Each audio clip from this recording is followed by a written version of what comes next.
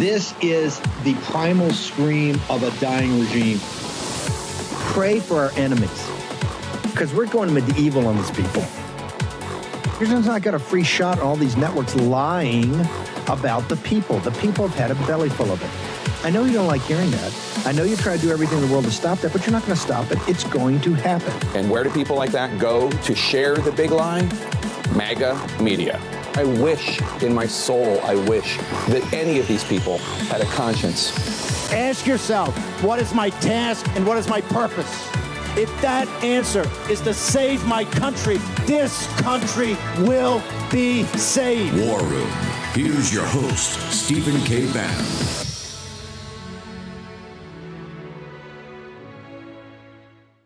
Presidential centers dating back a century is calling for a recommitment to the country's bedrock principles. In a joint statement, the coalition said Americans should respect diverse beliefs, noting that debate and disagreement are central to democracy. It reads in part, quote, "Our elected officials must lead by example and govern effectively in ways that deliver for the American people. This in turn will help to restore trust in public service. The rest of us must engage in civil dialogue, respect democratic institutions and rights, uphold safe, secure, and accessible elections, and contribute to local, state, or national improvement." The coalition does not name any elected officials, but there appear to be a subtle rebuke of Donald Trump, who is accused of trying to overturn the 2020 presidential election. The statement was signed by every presidential organization from Herbert Hoover's to Barack Obama's. Only the Eisenhower Foundation is missing in this. So definitely a firm statement about the strength of democracy, Joe.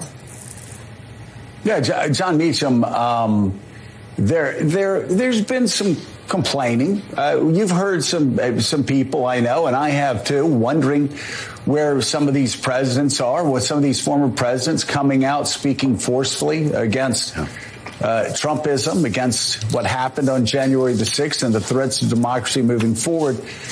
This is a step in that direction, isn't it? It is. And, you know, most of these, the presidential libraries where the presidents are still around, you know, where the principal is still there, are different than the ones, obviously, that are legacy operations.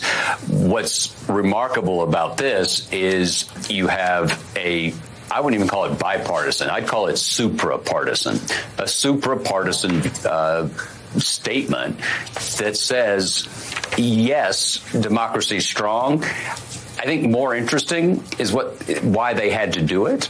It's that democracy is weak. It's resilient, but it is under siege. And these are the scholars, the foundation executives, and the presidents themselves who understand the inherent fragility of these institutions. And I think that it says a great deal. You know, if you do what I do for a living, you know, you go back and you look at what was being said at a given time, you know, looking at the front page of the newspapers to see what the other stories were. The fact that 13 former presidential institutions had to say, hey, democracy is important, pay attention to it, tells you a great deal about where we are on this early autumn morning. Okay, let's bring in Dave Bratt. By the way, it is Saturday, 9 September in the year of our Lord 2023. Welcome to our Saturday show. We're going to kind of be on fire today at a different. I was going to try to do the 8th anniversary of 1943, the bloodiest year in mankind's history.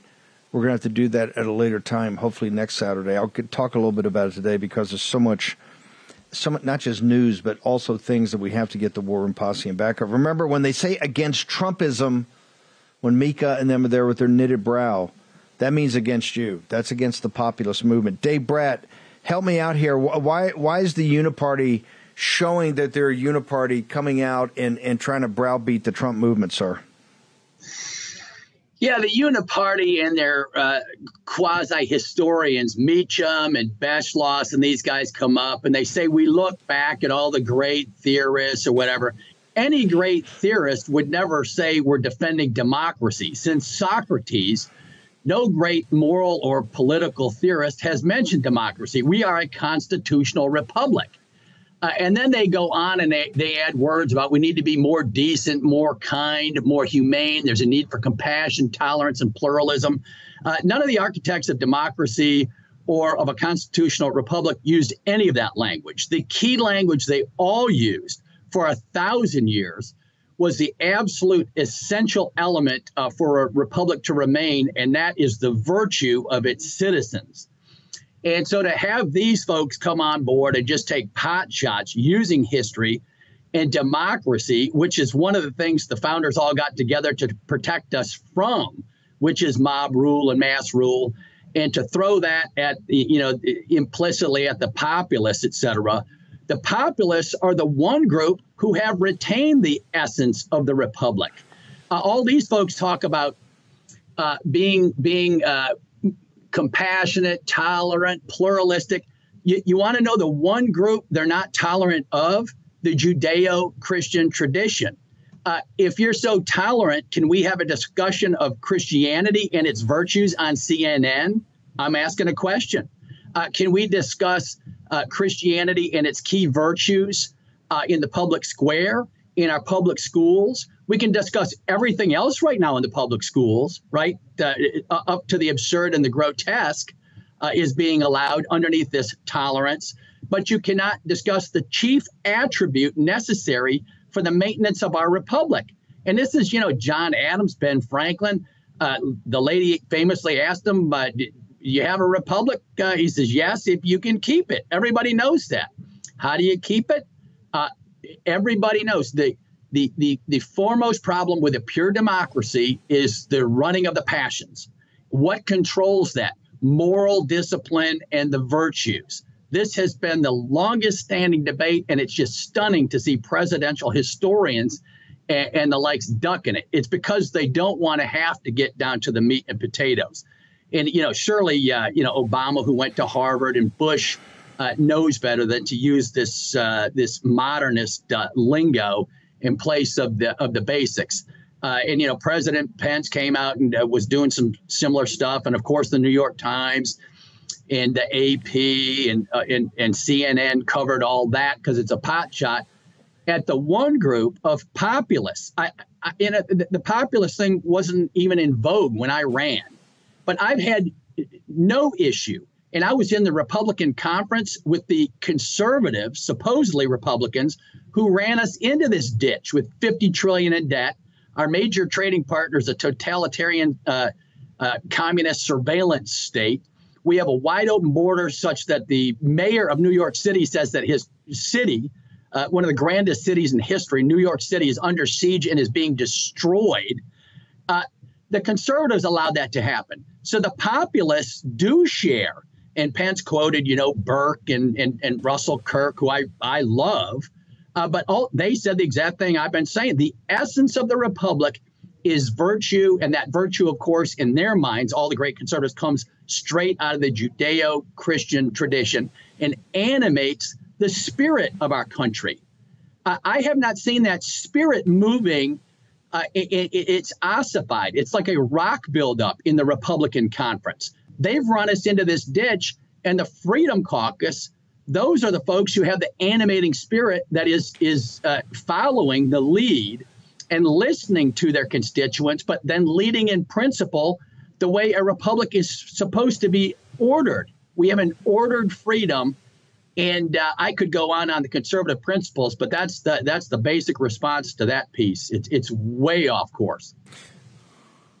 Why we talk about in a fourth turning, it's the institutions that come into question, and there has to be a cleansing, there has to be a purging because they ossify. You used that word at the beginning. Why are all the presidential libraries are the repositories of the thinking of these great men? Why would all the libraries come together? And obviously they're going after Trump and Trumpism. particularly now with the 14th Amendment fight to try to get him off ballots, funded by conservatives, about the lawfare, which is all, Kemp and having their backs. You see the Ken Paxton impeachment down in Texas. Why did these institutions come together? Did they see populism as a existential threat to them? Yeah, of course, the great men are gone. Right now, we're being run by a bunch of, Harvard, East Coast elitists, West Coast elitists, folks that pay attention to the donors who fund the libraries. Right. So it's just like all the foundations that fund academic research. If you want to stay in business, if you want to keep your funding base, you better say the right thing to the donors. And that's what the Conservative Party has been doing. I used to sit in that room, right, with 220 conservatives. And anyone that's on a major committee or even a minor committee and that gets $10 million for their election, I got zero from the party, has to toe the line. And of course, we've discussed the major issues, but all of it is subsumed underneath the budget, right? The $7 trillion budget. I ran on what was called the Virginia Republican Creed. It was a conservative statement. I had no problem with it. The free enterprise system, equal rights and justice, fiscal responsibility, of course, is the nugget, right? That's why the Republican Party has been ossified. It knows it has to go along with the donors' wishes. That's why McCarthy okayed a $7 trillion budget. And so there's nothing wrong with the Virginia Republican Creed other than the fact that no Republicans follow it, right? There is no fiscal responsibility. These are the virtues required, right? When you talk about virtue, you cannot spend more than you have by $2 trillion a year for the next 10 years. That is not a virtue. And so the Republican leadership and most of the members, I hate to say, there's plenty of exceptions in the Freedom Caucus and beyond, but most of them are not being virtuous in their actions. They'll all use the right lingo. They'll act like they're virtuous. They'll act like they're full of piety and spout the Judeo-Christian tradition. But when it comes time to representing the people honestly and in good faith and looking out for the best interests of this country, how in the world can someone with good beliefs and virtues allow our chief trading partner, who we built up to remain a totalitarian surveillance state, our IT billionaire class, right? The big 7 firms in the U.S. are worth more than all European firms combined, helped to write the code that enslaves the Chinese Uyghurs and beyond in the Chinese system. How in the world can a virtuous people allow that to happen? And so these presidential libraries didn't say much about the virtues that are required to run a republic. They just gave the new trendy stuff. We all got to get along. We got to be humane. Okay, please define humane. Aristotle had a different answer than John Stuart Mill, who had a different answer than Hume, who had a different answer than Immanuel Kant, who all had different answers from the Buddhist tradition and the Muslim tradition and the Judeo-Christian tradition. So to say words like we need to be humane is to say nothing, which of course is what these presidential libraries said in that statement. It's a bunch of mishmash. They have effectively said nothing. And it's up to responsible voices to come forward and really show what it means. And of course, the Judeo-Christian system set up this entire establishment that does protect the right of the individuals. I went to Princeton Seminary. We gave the university back to secular ownership voluntarily. Same with Harvard, Yale, and all the rest of them.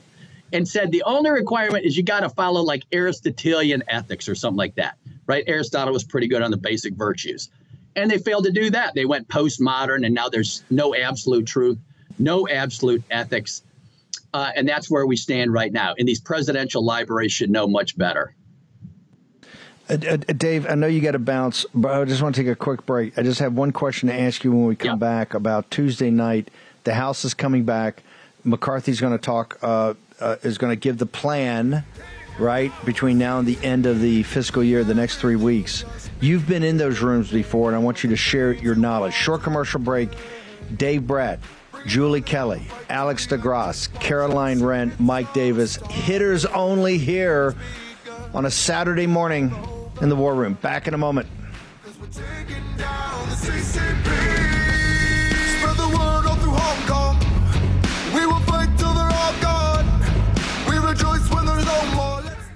I am the last person on earth to nag about your diet.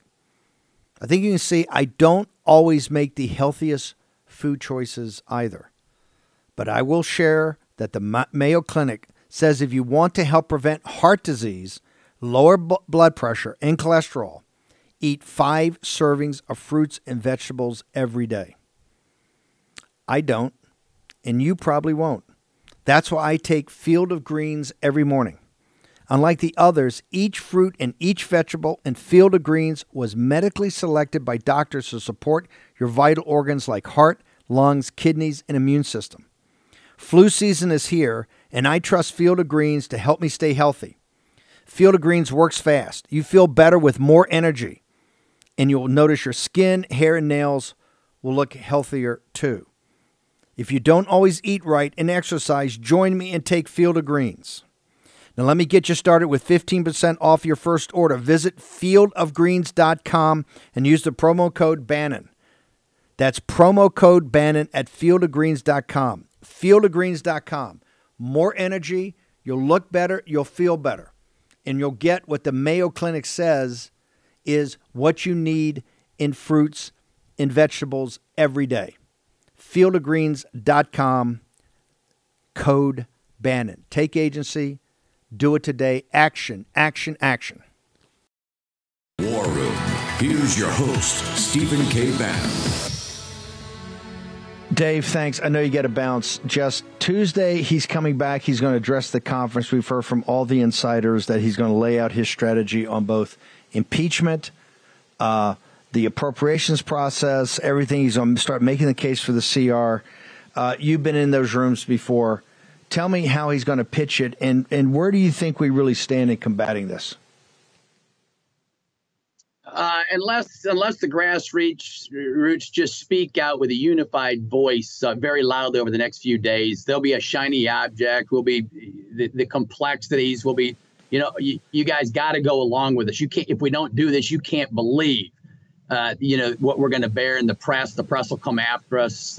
And then all of these other objectives we're trying to seek, with impeachment and immigration and the border, all of that will be lost. Well, all of that is happening because we funded the federal government at $7 trillion, which has allowed us to have a national intelligence service that's run amok with Russiagate for 3 years. 51 of our, highest intelligence officers were in on a fraud. The Justice Department has a 2-tiered system of justice right now, and it appears, and all the political views are just my own, to be going after only one side of the ledger and not following the other side's sins whatsoever. And so all of these have been brought about because we've allowed the size and scope of the federal government to grow out of control. And so it doesn't matter what they say. When we have a COVID economy at $7 trillion, and every responsible person thought it would for sure go back down to $5 trillion, but the ratchet doesn't go down ever, right? When you jack up your car, it's up there, and we're keeping it at $7 trillion in the face of all irrationality and deficits that go on forever. So they're gonna come up with some scare tactics, threaten everybody, let them know you better play team ball here. You're gonna lose your money. You won't get reelected. We won't give you the $10 million. Your committee assignments will be in jeopardy. And so on. One by one, they'll pick them off. And, some patriots will stand firm and say, I can no longer bear this because I'm trying to live out the virtues that will make this republic last the test of time. And so God bless them. Pray for the leaders who will take that stand. Pray for all of the leaders. Pray for the Democrats. Pray for our president. Those are instructions from God that always do give us some hope that something could change. Because God's providential hand, I think, is still behind us, even though we are gradually turning away from that wonderful hand. Dave, Brad, how do we get you on social media, all the great charts and everything you put up on the manifestation of this spiritual war in the economic realm? Where do people go? Yeah, just come visit Liberty University. Got some friends coming in right now. I'm going to run off and join them in the cafeteria. And then Brat Economics on Getter. And then, of course, share Rumble and these hits with everybody. Just great way to to find Brad Economics and cover the highlights with the War Room and Oxford Don Steve Bannon, who covers the news like no one else can. Thank you very much. You Been bet. called a lot of things, never an Oxford Don, but I'll take it, brother. Thank you so much, Dave Brad. Thank you for sticking around. I want to make sure, because here's what's going to happen. Brad's buried the lead in what he was talking about, part of it, in that, remember he said, I got no money when he ran for re-election. They cut Dave Brad out and literally gave him, this is the Republican apparatus in the House, gave him $0, where they're always pumping in, millions of dollars into these seats of the guys they want to keep.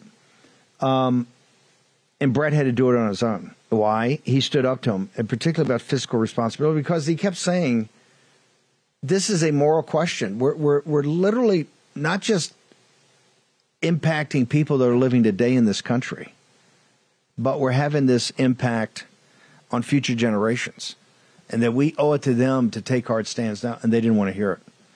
Remember, the reason we're here where we are is the complicity of the Republican Party in going along with it. I'm going to have Julie Kelly on in a few minutes. And Julie Kelly has essentially turned herself into a court reporter to cover like nobody else January 6th. And we're going to pull the camera back a little bit because Julie is always down in the details. She's always bringing the receipts. We're going to pull the camera back and really talk about how people have comported themselves, particularly people that are coming after this populist movement, because right now they see that the establishment sees more than the Tea Party, more than anything's ever happened. The Ross Perot, the Pat Buchanan, they see the Trump movement and the populist nationalist direction of the Trump movement as an existential threat. Now, here's what we keep saying. And, of course, over this weekend, I'll be putting up together. There are tons of articles coming out now. Axios just had one that came out yesterday, and I've put it up, about, everybody's so surprised that the deficit doubled. It's $2 trillion, not $1 trillion. And as I told people, we called this from the beginning, why we could do the math. We knew the impact that inflation was going to have, higher interest rates was going to have in the economy. One of the reasons that the number's so large, there's a $300 billion miss in tax revenues, both at the corporate level, the personal level, but particularly the capital gains level. And we said your tax revenues are too aggressive. The way you've projected it is too aggressive, way too aggressive. Now they're going to have to live with that. In the meeting on Tuesday, what they're going to talk about is ways to fool you, to ways for them to go back and lie to their constituents and say, all we need is another 30 days. I just need 30 days. I just need a CR. We just need to get 30 days into this. I just need more time to pass these appropriations. Here's the problem. There's no real cuts. It's all performative. We had Richard Stern on here. Richard Stern told you it was the total cuts they're talking about. Real cuts. I mean, differences in previous years. And they've told you that we have done historic cuts. You have to support us because these are historic cuts. It's $12 billion.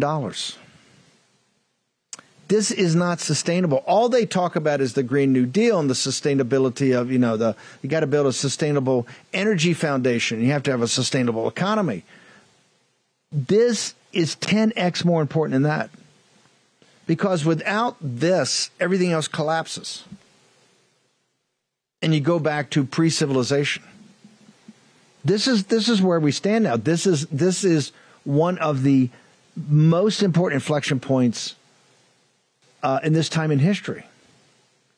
This show is built around empowering you. This show is built around giving you access to information that allows you to use your agency in a direction that assists you, your family, your community, and your country, and therefore the world. Remember, the United States has a robust economy. If the United States is on the cutting edge of productivity and the creation of value, and therefore the creation of wealth, and that wealth is fairly distributed or spread, we are in the sunlit uplands. Yep. Go back to 2019. Was the world perfect? The world was not perfect. President Trump was being assaulted by all sides on the remember they began the Russia hoax. That's when we started the show in October of 2019 because of the impeachment. We called it first, said, hey, Nancy Pelosi is going to impeach him. People say, no, Steve, that's all fake news. I go, no, show impeaching by, I said the time Thanksgiving. I missed it a couple of weeks. It was by Christmas. The show impeaching. But the sunlit uplands was the economy. That's what they realized they had to do something because he would have won in a landslide given where the economy was in 2019. The CCP understood that too. Hence, that's why you saw the bioweapon we call COVID-19, of which now she's back again, and they're going through the same iterations they did before of the shutdowns and all that. So it is vital that you are armed for the onslaught that's going to come on you. What the first thing that's going to come on is that you're irresponsible, you're a domestic terrorist, you're a white nationalist, you are dangerous people. And one of the reasons you're dangerous is because you're anti-government and you want the government to be burned down, you want the government to be shut down, you want to cut it off of their oxygen, which is the Federal Reserve printing money. And that's one of the principal reasons they hate you. It's your principles and values, obviously, but how it manifests itself in this political fight where you're sitting there going, no. We're not going to play this game anymore. You're not going to enrich the wealthy. You're not going to enrich the defense contractors in the pharmaceutical industry. You're not going to do it. You're not going to do it while you're shredding the Constitution, while you've turned the DOJ and the FBI against working class people, while you have them going to abortion centers where the traditional Catholics are on their knees praying the rosary outside and rouse them up with the FBI. We're not going to do it while you have the Justice Department totally weaponized against Trump. President Trump is the leader of this movement. It's not going to happen. We demand it stop, and we demand it stop now. And you're not going to have our votes. And by the way, for congressmen that say no, if McCarthy goes around it and goes to Hakeem Jeffries again like he did on the debt ceiling and gets 70 or 80 votes, then it's time to get rid of you. It's time for a motion to vacate. If you can't do it, you can't convince the conference to do it. If you always need, dozens and dozens of Democratic votes to keep your speakership alive, then it's time that's not alive. Because you have failed in every aspect of it. And one of the biggest failures of these gutless cowards is to address the railhead of the problem. What is the railhead of the problem in this democracy, in this constitutional republic? The railhead of the problem gets back to the events of 3 November of 2020, what led up to it and what manifested itself at that time, and then how it played through all the way to January 6th. Now, the best person in the world that understands that better than anybody is Julie Kelly, and she's going to join us on the other side. We will be back in the war room on a Saturday in just a moment. Everything's just beginning, but the games you want to play. Bring it on and I will fight to the end, just watch and see. It's all started, everything's begun, and you are over. Cause we're taking down the CCP. Spread the word all through Hong Kong. We will fight till they're all gone. We rejoice when there's no more. Let's take down the CCP. You should choose an air purifier like your life depends on it. Because it just might. More than 35,000 wildfires have devastated the U.S. this year. The toxins and particles in wildfire smoke can penetrate our lungs and threaten our health. That's why EnviroCleanse developed military-grade air purification for your home. And they just announced their biggest sale of the year. Save a massive 30% off during their Labor Day sale. EnviroCleanse is specifically designed to wipe out airborne chemicals and viruses known to cause illness, allergies, and difficulty breathing. Even toxic gases and particles found in wildfire smoke are no match for EnviroCleanse. That's why the Department of Defense chose EnviroCleanse to protect the air on board our Navy combatants. And EnviroCleanse comes with a free professional air quality monitor, so you know your family's breathing purified air. Now's the time to save 30% off your air purification unit. Get the free air quality monitor and fast free shipping. That's a $250 savings. Visit ekpure.com and use code Steve. That's ekpure.com, code Steve. Let me repeat, ekpure.com, code Steve. ekpure.com, code Steve. Take action. Use your agency. Do it today. Get the benefits of the sale. The Republican voters face a choice in this state and in every state around the nation as these primaries unfold. And I believe that choice will determine the fate of our party and the course of our nation for years to come. So today I ask my fellow Republicans this.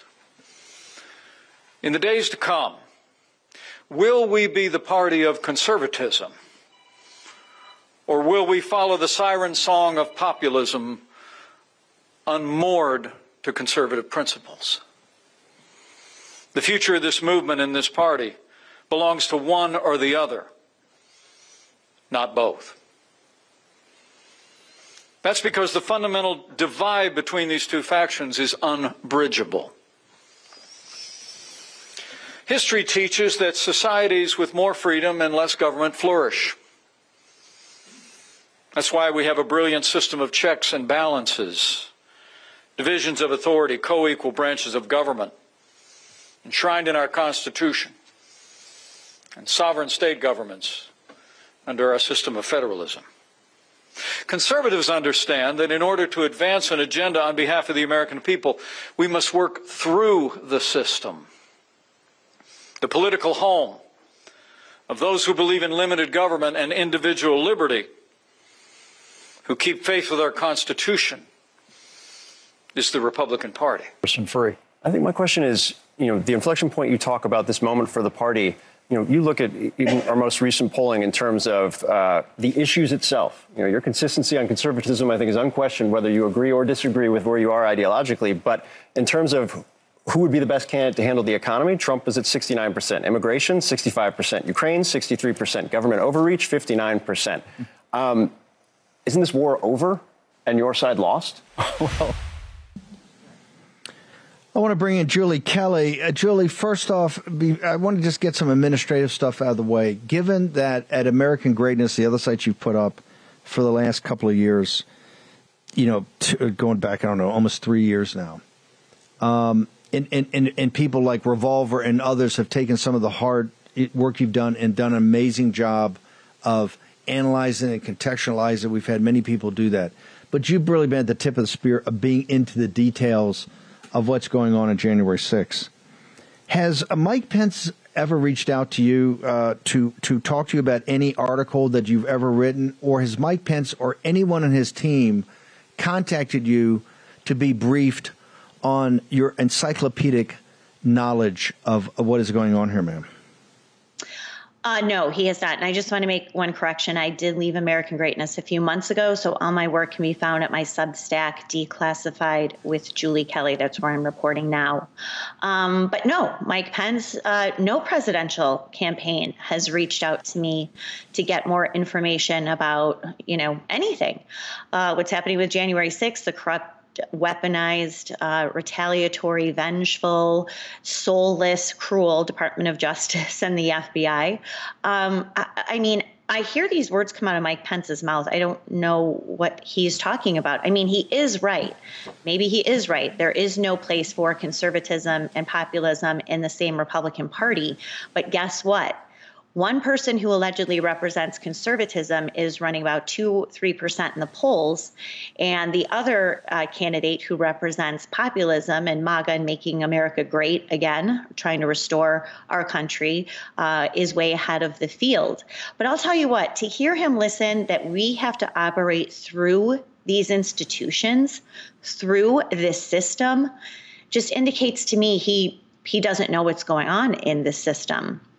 The idea that we have to operate. Hang on. That's what I want to ask you. He sits there and makes this theoretical case, and quite frankly, Rebecca, a Sunnybrook Farm, kind of sixth grade civics in that unctuous voice. Right. Is he living in the same era that we're living in, Julie? Tell me about that, because you see it you're up close on it every day, like no one in this country is. Tell me, is he dealing with what's happening in this country right now? He's not at all. So the question is, and we talked about this the other day, what role is he playing? Why is he trying to convince Americans that this system, this government system, regardless of what it is, Department of Justice, national security apparatus, even the military, any system related to the federal government is working?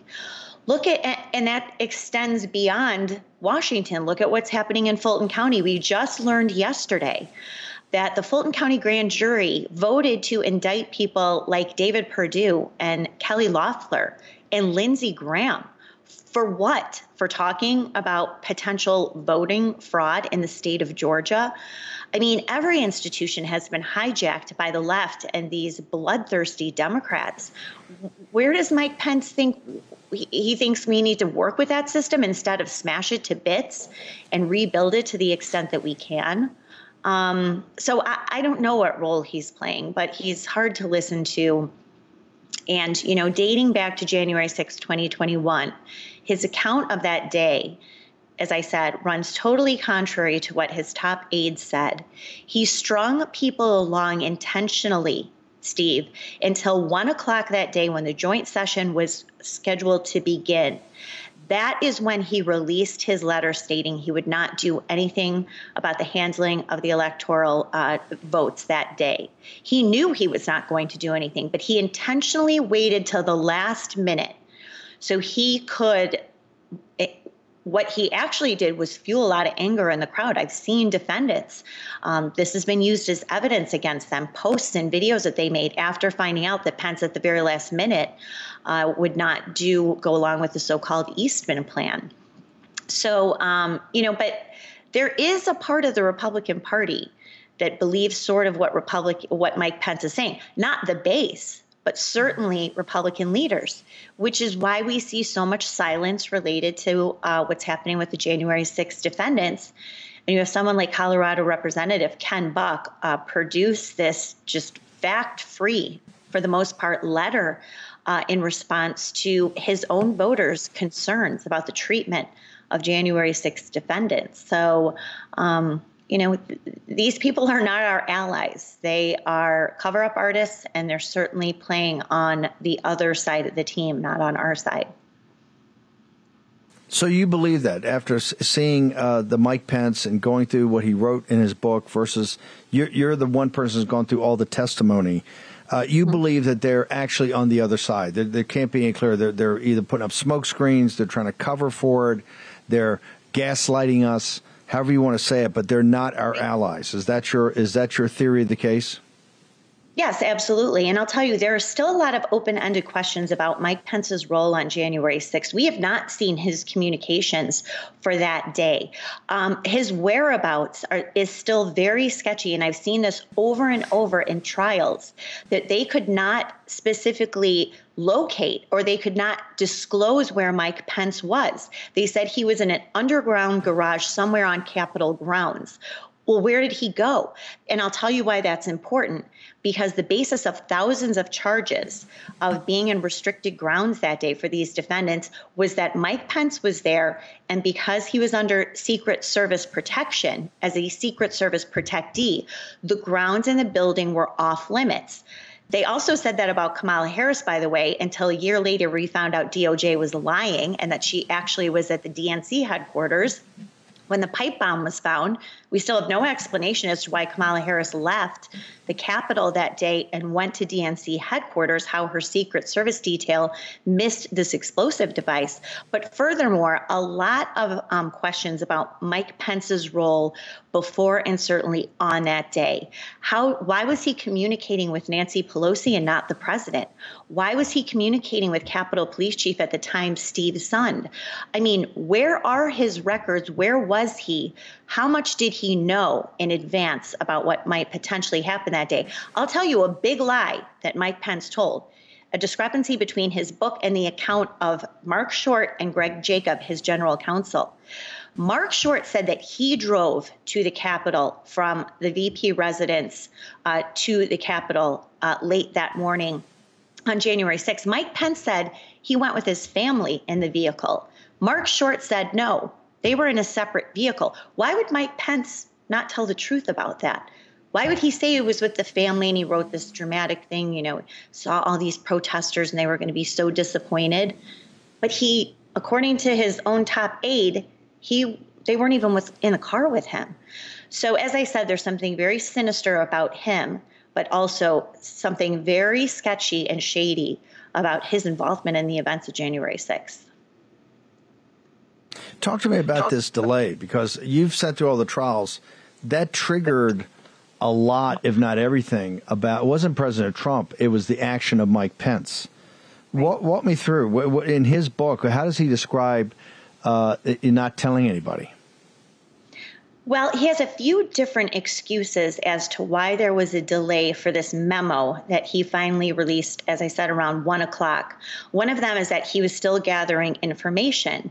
His account of the morning of January 6th is that he went to his computer, he typed out this memo. There had been a couple of drafts, but he made it sound like he was making the drafts, not Mark Short and Greg Jacob and another aide, which seems to be the truth according to their sworn testimony to the January 6th Select Committee. He wakes up, he says a prayer, he thinks about his oath of office, he starts rewriting or writing this memo. He wrote it on his own. He made it sound like he said his top aides, Short and Jacob, got to the VP residence about 10:50 that morning.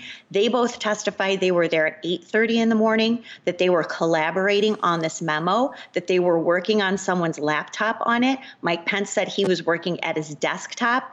And then get this, he said he printed it out, went to see if he saved the file on his computer. He hadn't. So his daughter had to rewrite it in the computer based on the printed document. Neither Mark Short nor Greg Jacob said that at all. So what's with this weird story that it wasn't saved when obviously he had his top aides there that morning as they were finalizing it? Then he said the reason it was late was because they wanted, out of respect for Donald Trump, get this, they wanted to wait until his speech at the Ellipse was over before they released the letter. Now, as we know, Donald Trump took the stage much later than originally scheduled. He didn't finish speaking at the Ellipse until about 1:10. So then Mike Pence said, well, we were running up against the clock because the joint session started at 1. So we released this letter, emailed it to, all the House members and members of the Senate, then made it publicly available. So you had all these people at the Ellipse. Trump is still speaking right before Mike Pence, who is in charge of the joint session, he releases this memo after teasing people for days. You'll recall that he might do something. Oh, and the biggest one, Steve, Donald Trump called Mike Pence at about 9:30 on January 6th. His aides were there. Mike Pence said he went to take the phone call. It lasted about 15 or 20 minutes. I believe Mark Short said that. Did he tell the president at the 9:30 call, by the way, I'm working on this memo and I'm not going to go along with this plan? There's no indication that he did, because Trump called him back at about 11:30, and that's when he told him. Again, very sketchy conduct by Mike Pence.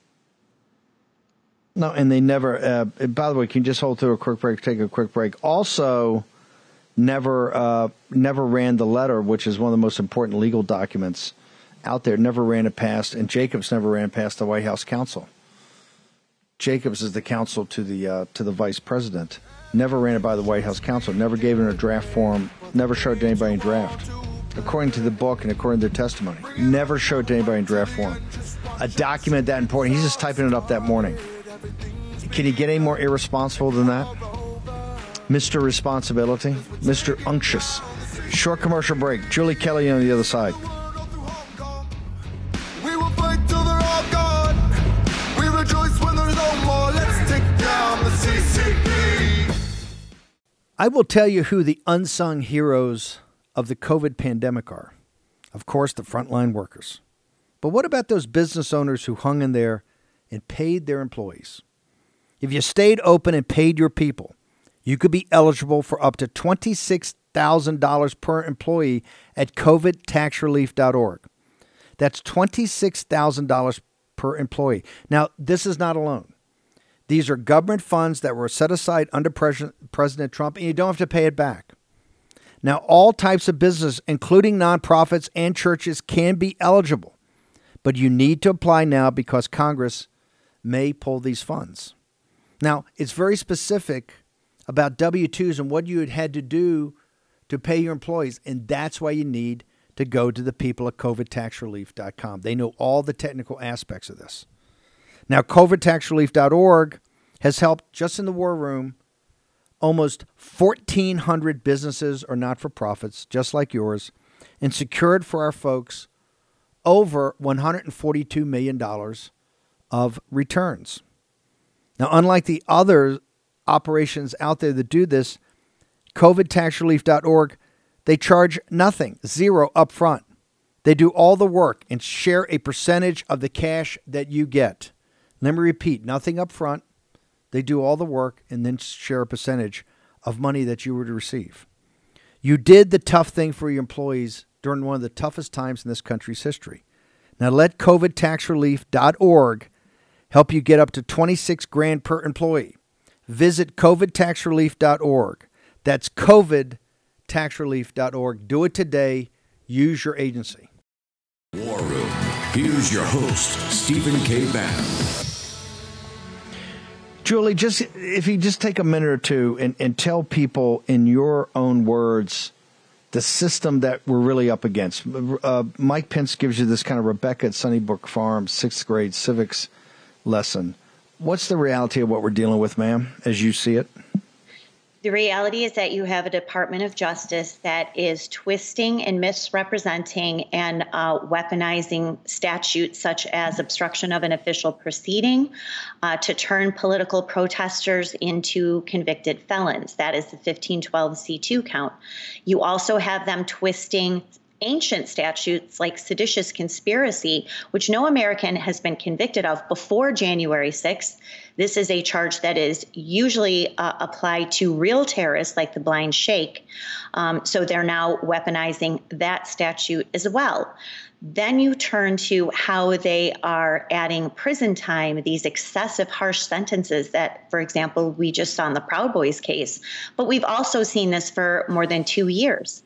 In what other jurisdiction is someone who allegedly sprays a keychain pepper spray at a police officer denied release, held in solitary confinement basically for 1.5 years before you torment a plea deal out of this man, and he's then sentenced to 82 months in prison on top of that?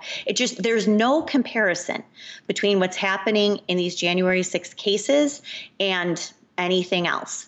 So you've got excessive sentences, the weaponization of statutes. You've got judges who are putting their long-term, their permanent imprimatur on the weaponization of these statutes and also the use of the terror enhancement at sentencing. What happened last week is Judge Tim Kelly, as we talked about, made shaking a metal fence a federal act of terrorism. That is the terrorism sentencing enhancement he applied for 5 members of the Proud Boys, including Enrique Tarrio, who was in Baltimore. He wasn't even there on January 6th. Nonetheless, he's now sentenced to 22 years in prison. But aside from how the system is operating, how the system is corrupt, how this system is compromised, the people who are running it, what has always struck me the most, Steve, is the cruelty of these line prosecutors and these judges. I've referred to them as sadistic. They are gratified by inflicting pain on people, Trump supporters. Keep in mind, most of these January 6th defendants have no money. They have no criminal record. They don't know how the justice system works, or certainly how it works in Washington, D.C. They are completely blindsided by how they've been treated as domestic terrorists, even for low-level petty offenses like parading in the Capitol. So how I see these line prosecutors and these judges operate, I think that is what upsets me, infuriates me, and saddens me the most, because the human beings who are behind this are really the villains here. And look, it's not stopping. I mean, we just saw last week the raid of the man from Oklahoma and the blowback to Liberty Safe for turning over that information to the FBI. That's been happening for more than 2.5 years. Big tech, airlines, banking institutions, Amazon, you name it. They're working hand in glove with the FBI to produce records of their own customers to help the FBI track down J6 trespassers and ruin their lives. We are now seeing new arrests almost every single day. Matthew Graves, the D.C. U.S. Attorney, has promised to more than double the current caseload, which is now over 1,100 individuals.